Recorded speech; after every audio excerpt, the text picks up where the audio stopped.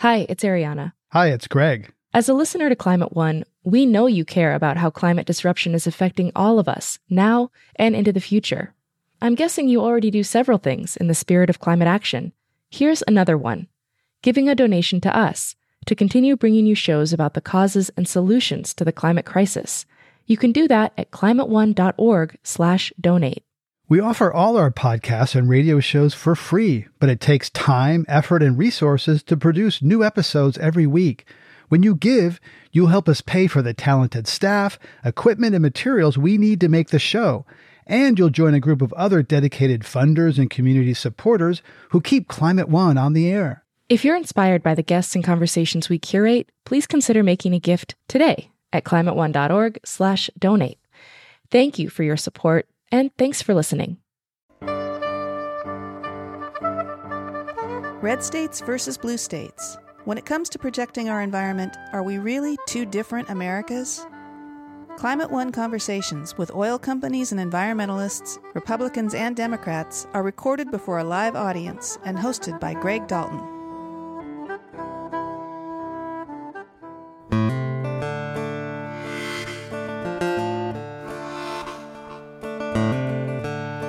When the fracking industry came to her Pennsylvania community, Stacey Haney felt good about signing over the rights to use her family farm. To Stacey, it felt patriotic. Her father was a Vietnam combat vet, and she really wanted to keep American troops out of harm's way, out of foreign entanglements over oil. And so she thought that she was really doing her duty by signing this lease.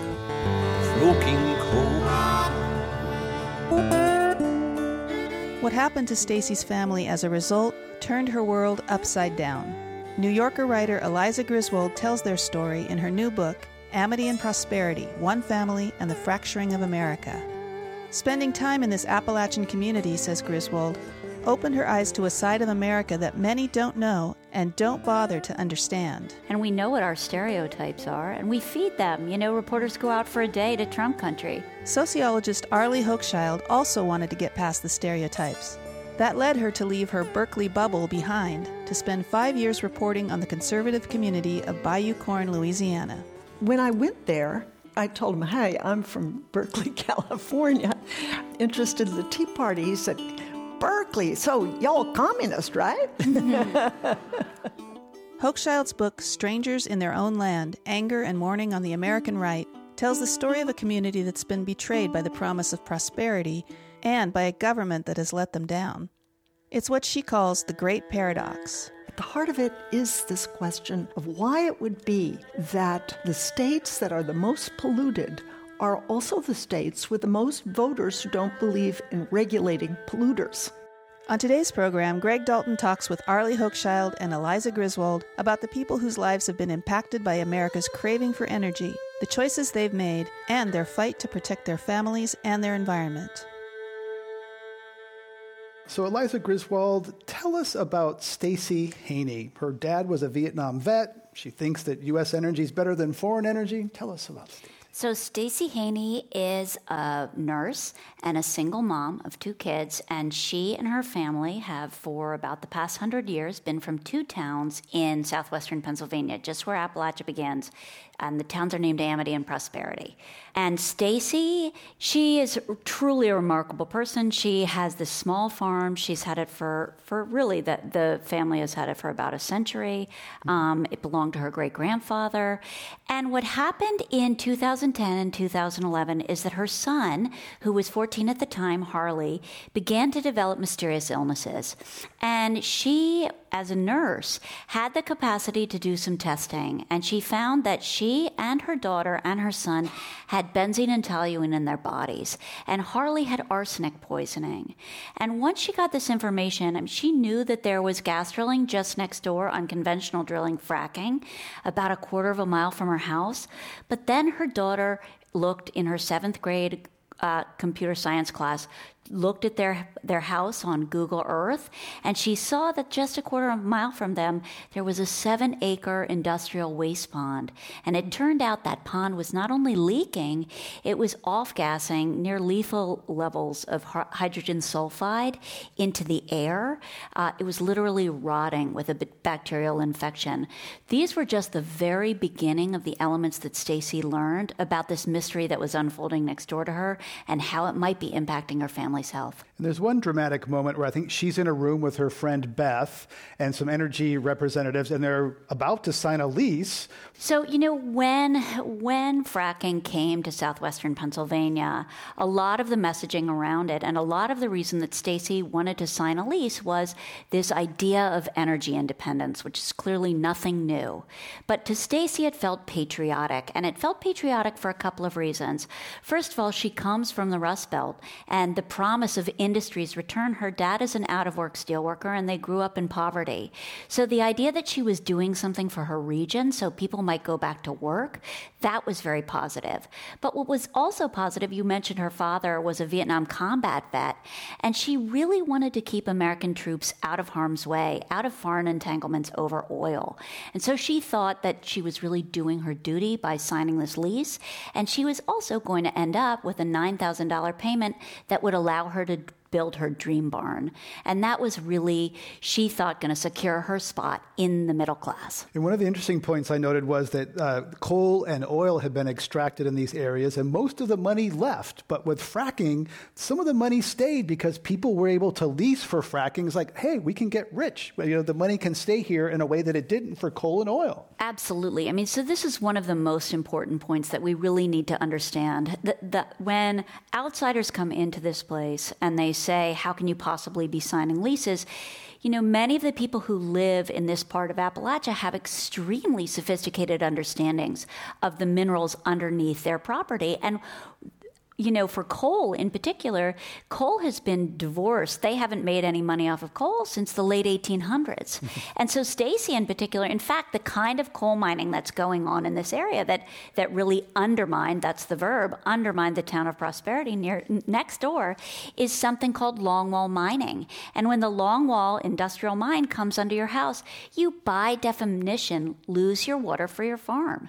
So people were afraid, and they are still afraid of what's going to happen when the longwall comes. And so for Stacy and her neighbors, signing these gas leases, they thought might actually be a protection against coal. And that's a story we don't hear very much at a distance on the coast. And we really have to understand the complexity of why people made these decisions, because they're not simply voting against their own interests. Arlie Hochschild, one of the characters in your book is Lee Sherman. It sort of epitomizes the great paradox. So tell us about Lee Sherman and the great paradox. Well, Lee Sherman worked all his life for petrochemical companies. He was a pipe fitter, and he worked for Pittsburgh Plate and Glass. And one day, he was asked by his boss to take on a certain mission, and it would be at dusk when nobody could see, and there was something called a tar buggy, and it was heated from the bottom, and it had all the toxic waste and sludge that had produced that day. And it was Lee's job to look left, look right, make sure no one was seeing, and unscrew a valve and release this toxic waste into public waters. And he told me this. He was now in his 80s, and he told me that he felt guilty about doing this. But one thing happened, that on the job, he himself was exposed to ethylene dichloride, and he got sick. Couldn't move his legs. So he was put on medical leave by the company doctor. And later, he was fired for absenteeism. So here's a man who'd been doing the dirty work for the company, who himself was now out of a job and out of health. And he became an environmentalist later in life, and also an enthusiastic voter for Donald Trump. And I had periodic conversations with him about how he puts these two things together. But he regrets what he did, and he's... I think of all the characters and the stories in your remarkable book, Arlie, it's Lee Sherman who is just indelible. And the complexity of that moral situation that I just can't get out of my head. Yeah. Another character in Strangers in Their Own Land is Mike Schaff, a lifelong resident of the Louisiana Bayou, about an hour south of Baton Rouge. He's a Tea Party member, a Trump supporter, and an avid fisherman. In 2012, a giant sinkhole swallowed much of his small community because of a well drilled by a salt mining company called Texas Brine. Right. The well punctured a naturally occurring salt dome underneath the ground. Schaff campaigned for years to get compensation for displaced residents. Right. Well, I've been a conservationist since I've been a little boy. Since I've been fishing and hunting and stuff, and I'd find dead fish, then I knew something was wrong. I joined the Green Army, which is a sort of a coalition of people in Louisiana that got screwed by companies, and we fight each other's fight and support them. And I am pro-industry. I'm just pro-clean industry. You know what I mean? We need what the industries, petrochemical industries in particular, what they produce. Our goal is to make it be produced in the most environmentally acceptable way as possible. I mean, who wants a dirty water or dirty atmosphere? Do you know of anybody that wants that? How many Republican friends you got? Do they want that? Well, they don't want it, I promise you. We have so many pollution problems mainly because of the state agencies that are in charge of it are bought out or under the thumb of the legislatures and the lobbyists and industry.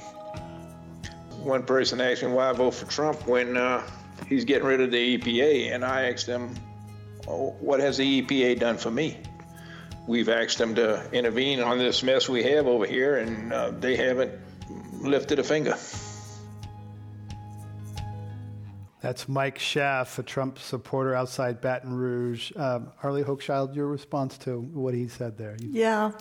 When I first met Mike and I asked him why was he like the Tea Party and why government, big bad federal government or even state government was so bad.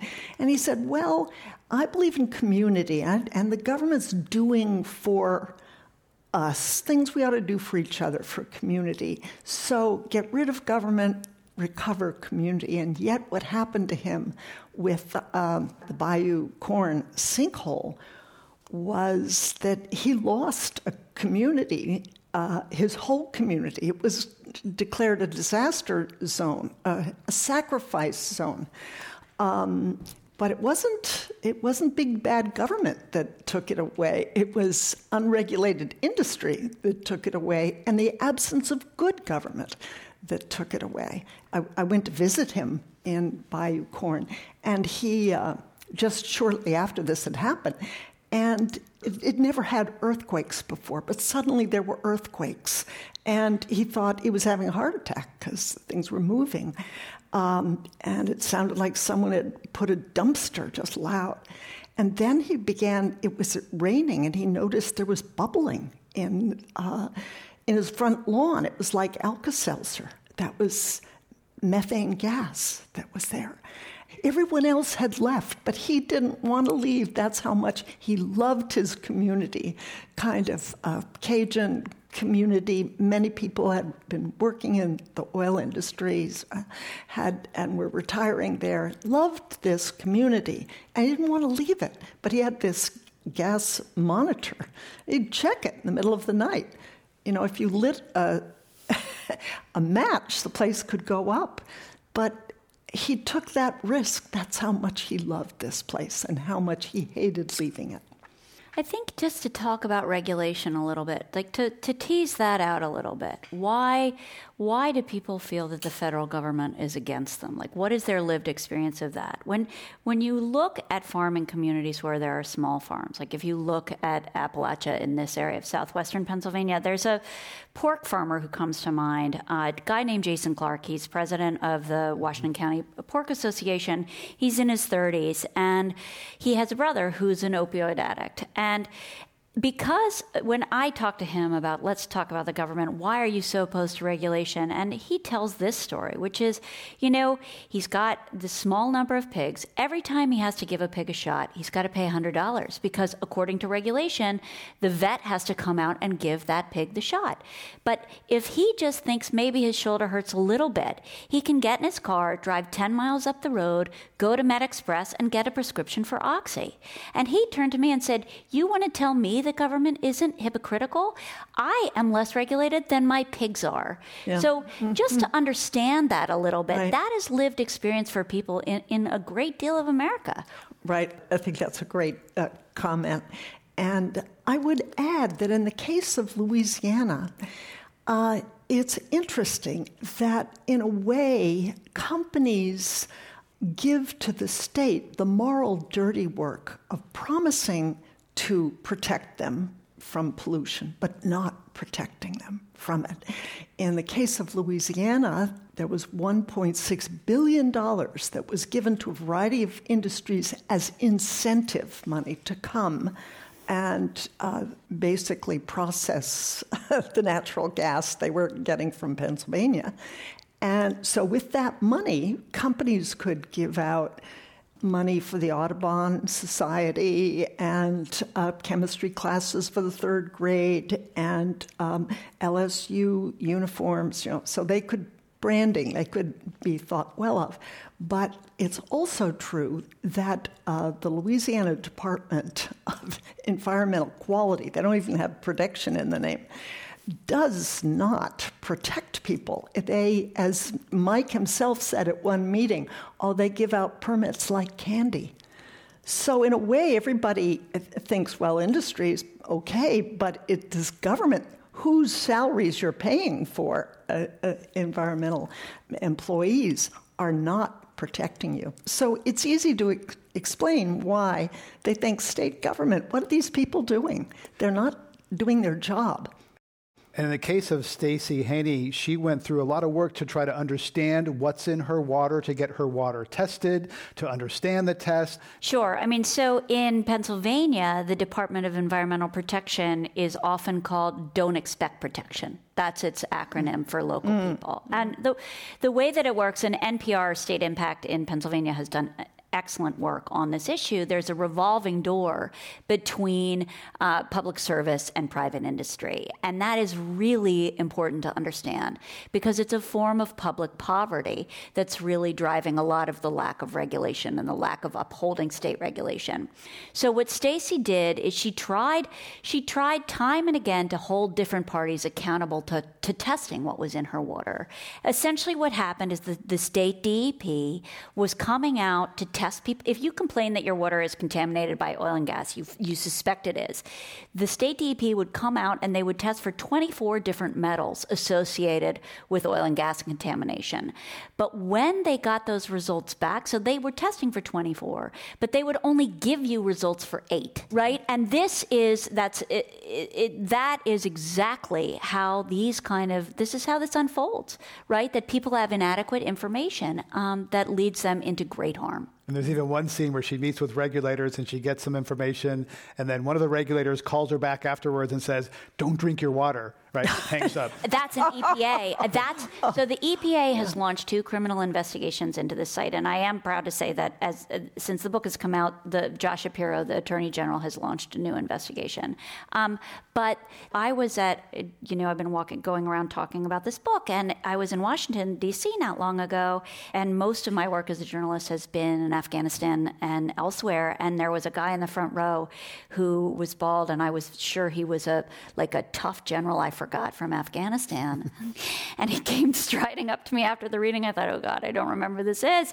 And he said, I am Marty. I'm the first federal regulator on Stacey's case, and I did everything I could to make that stick, and I couldn't do it. right? So you look at the failure, and I'll just say this, that, some of the people in the book were standing by this contaminated site when a state representative, somebody from the DEP, asked a representative from the private company if there were jobs available at the company.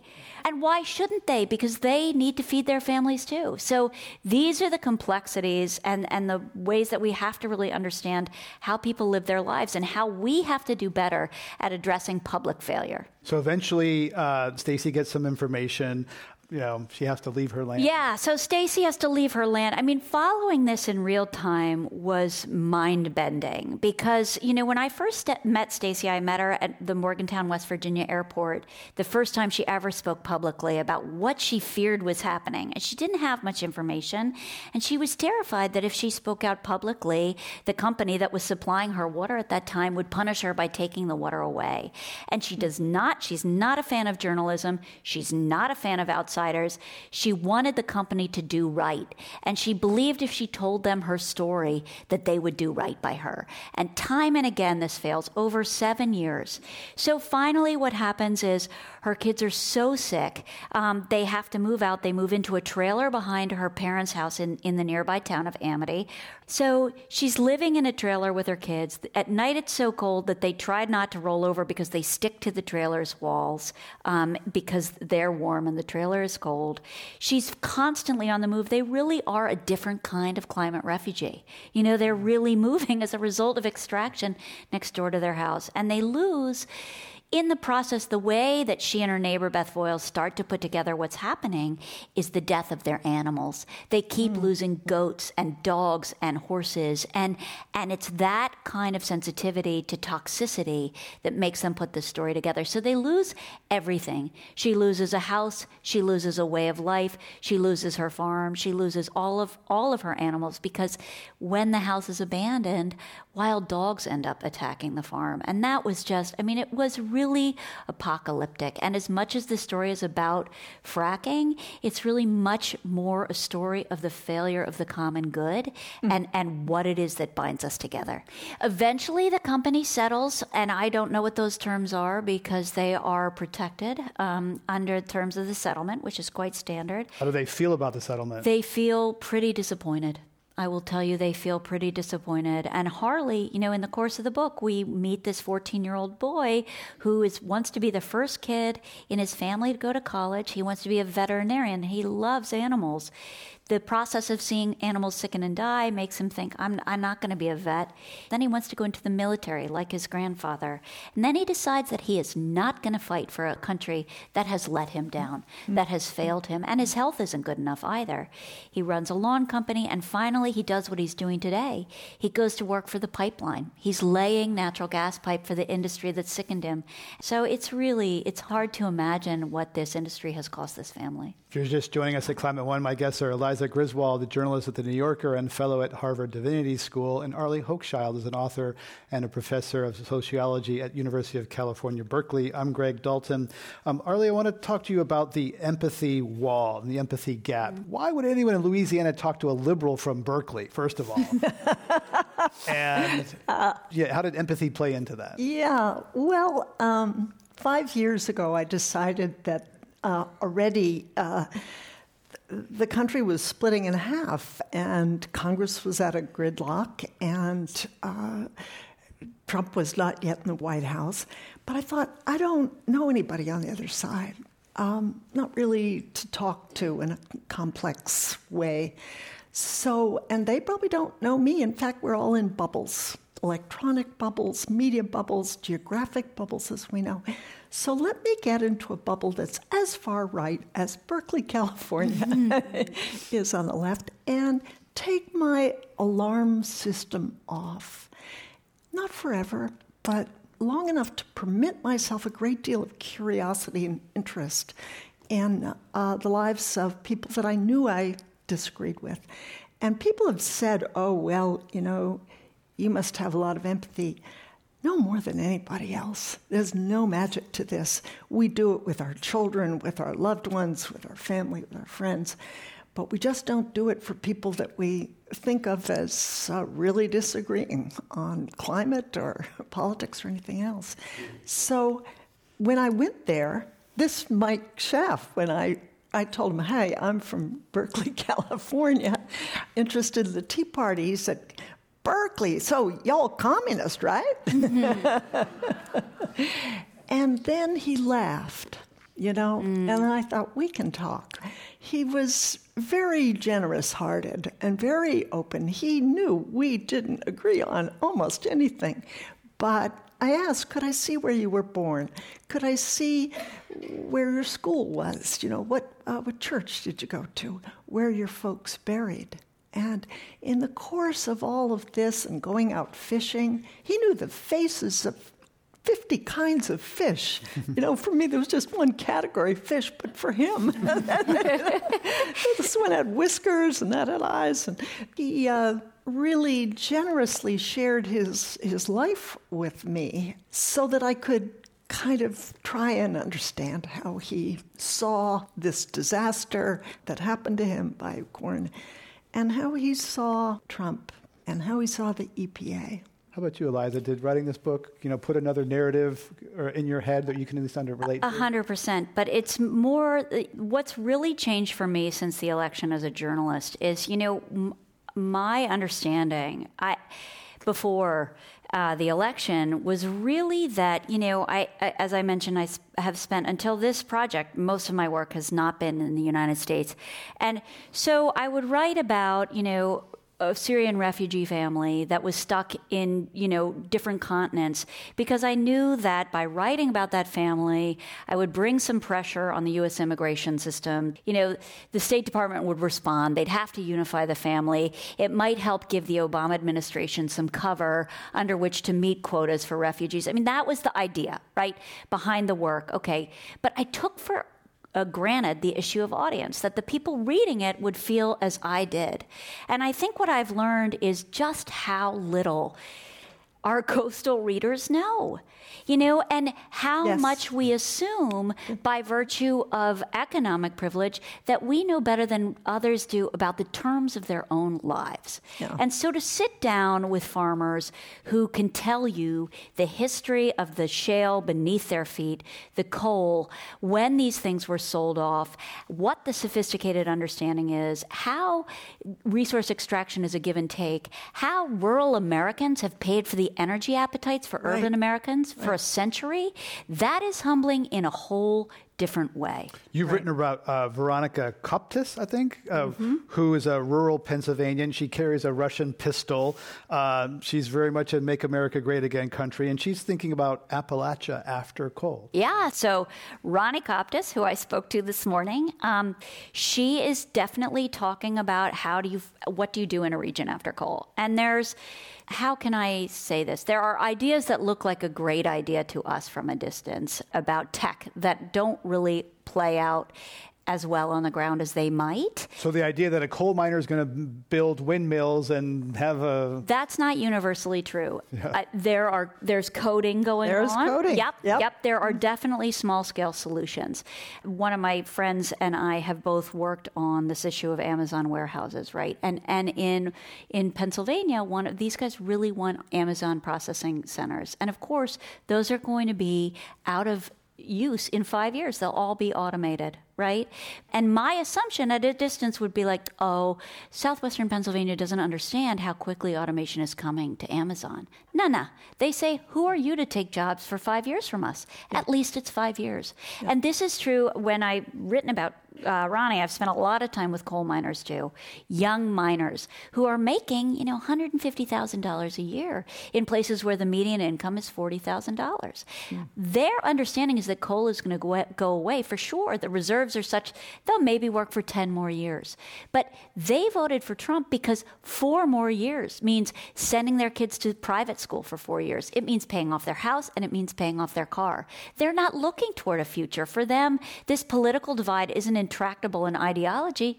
It's very real. It's very much a day-to-day economic reality. Arlie Hochschild, you also write about the fossil fuel executives and workers having different attitudes toward climate change. I thought that was really interesting. Yeah, in the back of my head, I've, and probably it's the same for you, Eliza, of how could we get a conversation going left and right on climate change. And actually, my son David, who is a member of the California Energy Commission in charge of renewables and who is a big advocate for getting California to 100% reliance on renewables, he came with me to visit Mike last year, and we went fishing, and we had a conversation. And I said, look, I'm just going to hold the tape recorder here. Can you guys come to some agreement on how to get a clean energy, a clean environment? I know you both value it, but how do we get there? What's the role of government in it? And so they agreed that renewables are a great thing. And Mike had a different vocabulary for it. Yes, private enterprise. You start your own business. You're self-sufficient in energy. And why isn't that a great thing? And there actually is an organization called the Green Tea Movement, which is Tea Parties for Green.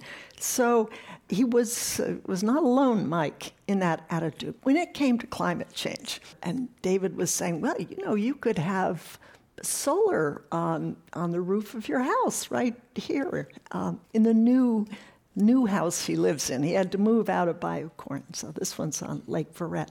And he said, yes, it'd be a good thing, and it would even help with climate change. And Mike said, oh, no, not climate change. And in my mind, I've been continuing that conversation. Mike loved the military, and he said, well, I would give my life for my country. I was in the military. I'm proud of it.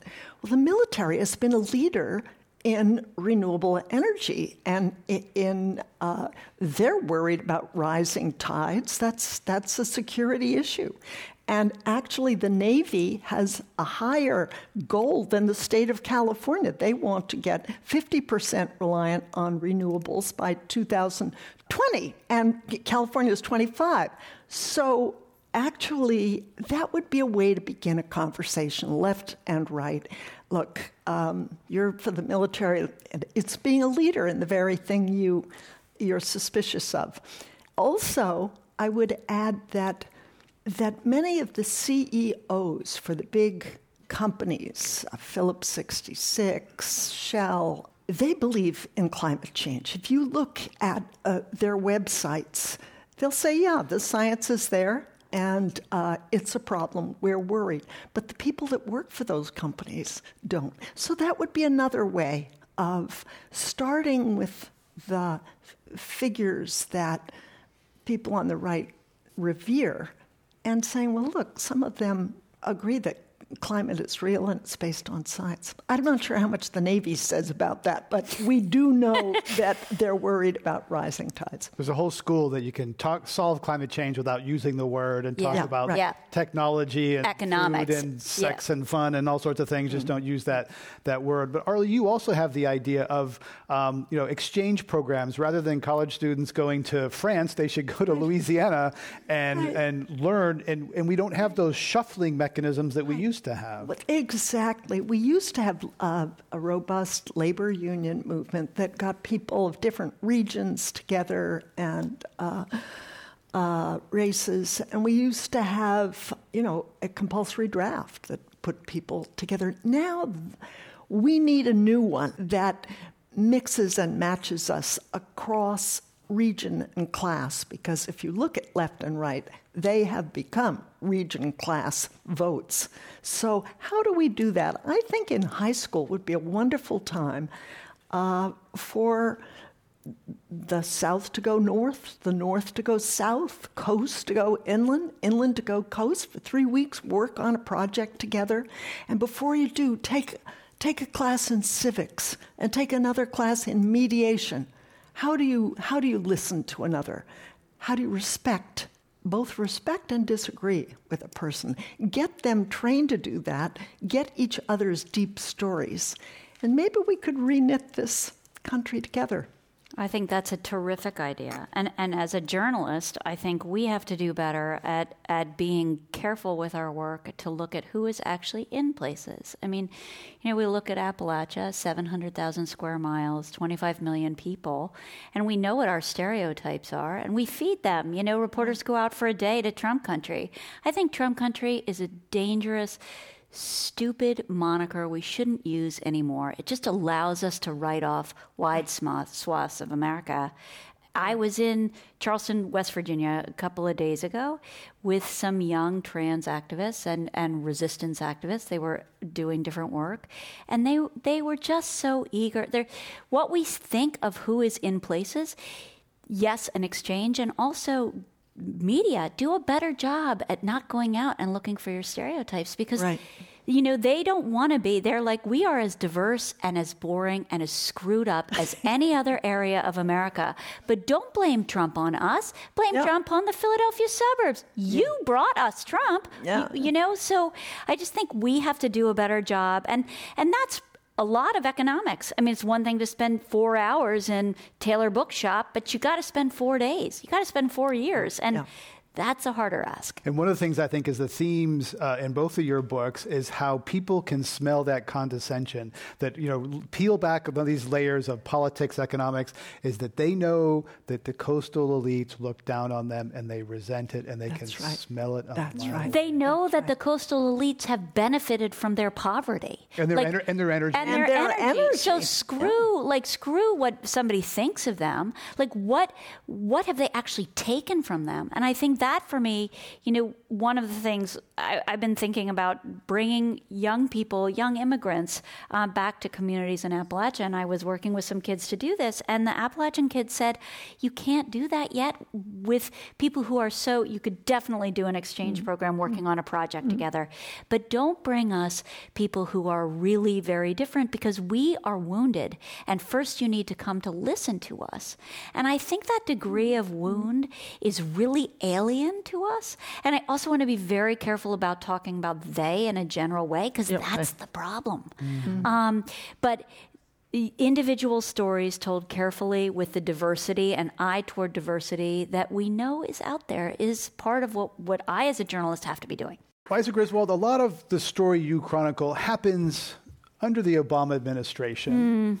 So what's your take, looking back at the Obama administration, how U.S. went from an importer to an exporter during that administration? So what's your assessment of how that government did? That the concept of bridge fuel that was the cornerstone of Obama's policy was a farce. Unfortunately, I think it was incredibly short-sighted. We didn't need that bridge. That was a bridge to nowhere. I mean, renewables, we were talking a little bit before, the most craven energy investors who are just don't care about the environment, who are just looking to make money, will tell you that growth in the market is in renewables. That has lots of reasons. We've reached what's called peak grid, which I'm not going to get into. I'm sure that's something you have discussed here before. So growth is off grid. It's in renewables, as well as the fact that these things are easier to build and much cheaper than anybody thought. So the idea, so we don't need natural gas as a bridge fuel. We are ready for renewables. And I think that was, unfortunately, I don't know the genesis of that in the Obama administration. Certainly the idea of energy independence and national security are valuable goals and important, right? And so are jobs in the Rust Belt, all of these ideas. But I have to think that industry got into Obama's ear in an unfortunate way, and he believed metrics that turned out to be short-sighted. Well, there's also the electoral map that every president pays attention to, and there's a lot of red states that are very important to get reelected, and those states wanted to have some kind of extraction. He was trying to, the Jerry Brown thing, you paddle to the right, you paddle to the left, and you... But it's not so much the states that wanted the extraction, it's the industry that wanted the extraction. And when you look at what drives fracking, and you're going to have Bethany McLean, who is another hero here, just wrote an amazing book called Saudi America. Wall Street, her question is, would fracking exist without Wall Street? And the answer she reaches is no, because actually fracking isn't turning a profit. What comes out of fracking, the money is basically investment money.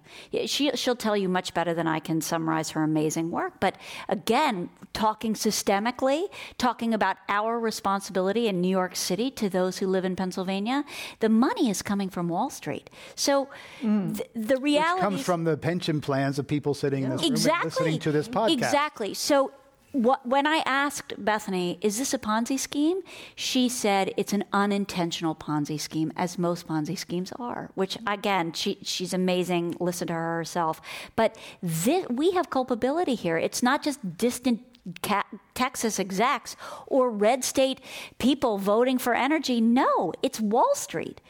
And Wall Street is 401k plans and retirement Exactly. Once plans. again, this is pension funds that are looking for a return and are getting, and private equity, but pension funds in particular, that are getting deeper and deeper into this idea of energy that in a way they don't need to be.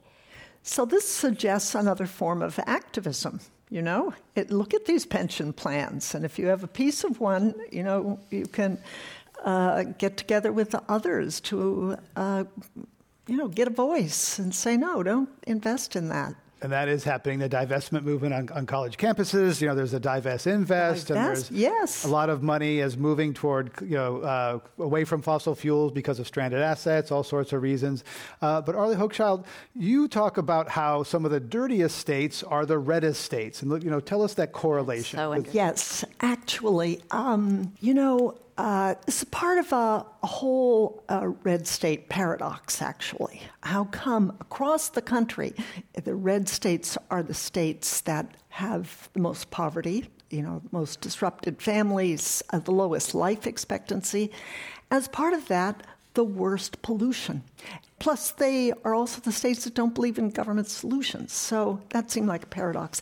At the heart of it is this question of why it would be that the states that are the most polluted are also the states with the most voters who don't believe in regulating polluters. That's kind of the heart of this paradox. And actually, for Strangers in Their Own Land, I did a special analysis, putting together two things. There's something, the EPA has a tox map, and it has a measure, RSEI it's called, that looks at the distribution of the amount of the volume of polluting materials, the toxicity of them, and the populations that are exposed to this. That's a measure the EPA has, and I hope that with these cuts, that kind of knowledge doesn't go away.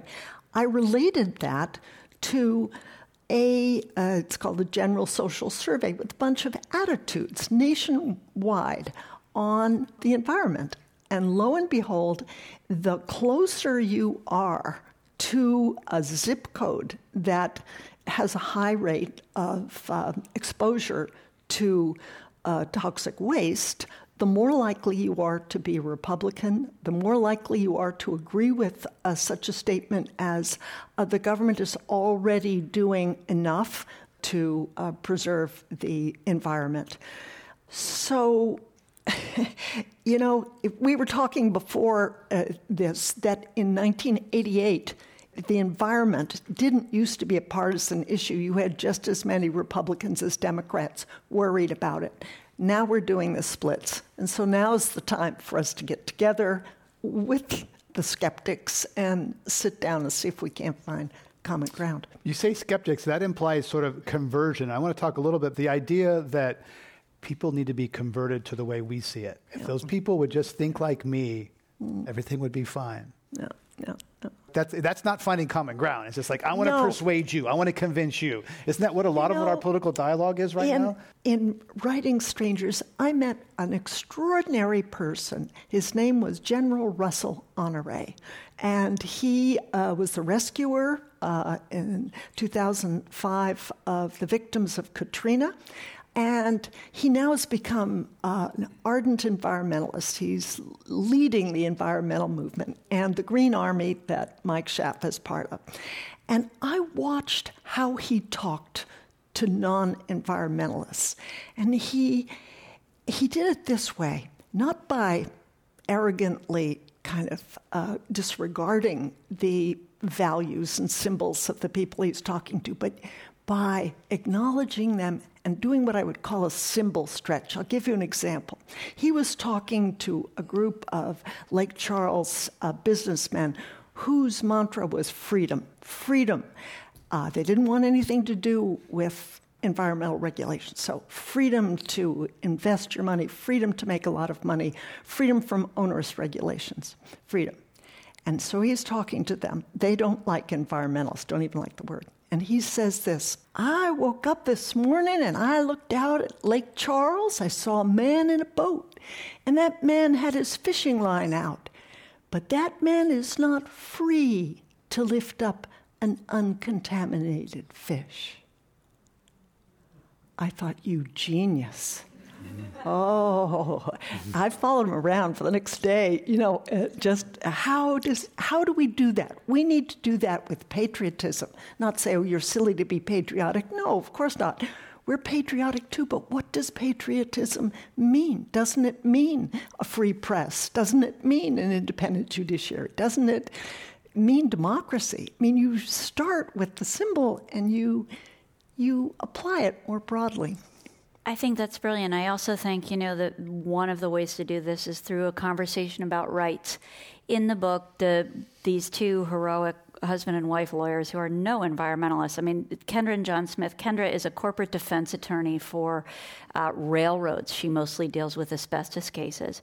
And they take a case that defends Stacy and others for against the companies and against against the government itself, all the way up to the state Supreme Court.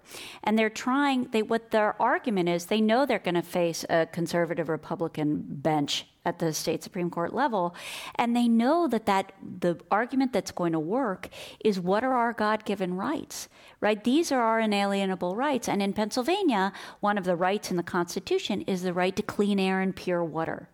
And that's been on the books since the 70s, but it's largely been instrumental. I mean, it's largely been decorative. It hasn't had any teeth. And because of the Smiths case and their apt argument about our right to clean air and pure water, a conservative Chief Justice of the Pennsylvania Supreme Court found in their favor. And that's the kind of thinking. These are just terms to change, There was something else that was so important about George Lakoff is a Berkeley linguist who also says that purity is a key to finding common ground, using that right, that conservative frame. Purity as Mike said, is the idea of conservation. Prudent use of resources for the next generation is a much better thing than liberal. Also, I wanted to say this. Here's something you might not think about. For people who are living in rural places who hold conservative values, for people who live in cities to come out to them and tell them about the environment, they're just going to flip you the bird because you are so divorced from the land. You care so much about the land that you live in New York City. What a joke. Yeah, that's their understanding. And another way to just flip the script and see that for a second, that's the understanding. I want to talk about faith, and the way that religion plays into this. Eliza Griswold, you've written about this. What role does religion play in these attitudes? Religion provides us another excellent word and another excellent concept to use with people who feel differently, which is stewardship. Mm-hmm. You want to talk to conservative evangelical Christians about climate change and the environment? You talk about stewardship of the earth. And there are plenty of people. I mean, the issue of the environment within the evangelical community is so profound that there's a schism within we are seeing it within the religious right, within traditionally what we would see as the religious right. We are seeing deep divides over issues of the environment, of issues of immigration, of issues of abortion. So there are plenty of people, and I would call them heroes. They are really trying to move away from the cultural inheritance of religion. And in this case, that would be associated with like the moral majority. Right, this is new, right? 70s, 80s, Christian right, and return evangelicalism in particular to its roots in anti-slavery, its roots in Jesus's actions and Jesus's life. And there's plenty of language and shared experience there to change the terms of the conversation. I think religion has a real role to play here. It's actually something I'm just starting to work on. So I'm just starting to identify some of these figures. But again, you want to be really careful that you're not just talking to people who are talking down to others. That was Eliza Griswold, New Yorker writer and author of Amity and Prosperity, One Family and the Fracturing of America. Greg Dalton's other guest on today's program was Arlie Hochschild, author of Strangers in Their Own Land, Anger and Mourning on the American Right. To hear all our Climate One conversations, subscribe to our podcast at our website, climateone.org, where you'll also find photos, video clips, and more. And join us next time for another conversation about America's energy, economy, and environment. Climate One is a project of the Commonwealth Club of California. Kelly Pennington directs our audience engagement. Tyler Reed is our producer. The audio engineers are Mark Kirshner and Justin Norton. Annie Chelsea and Devin Strolovich edit the show. I'm Greg Dalton, the executive producer and host. The Commonwealth Club CEO is Dr. Gloria Duffy. Climate One is produced in association with KQED Public Radio.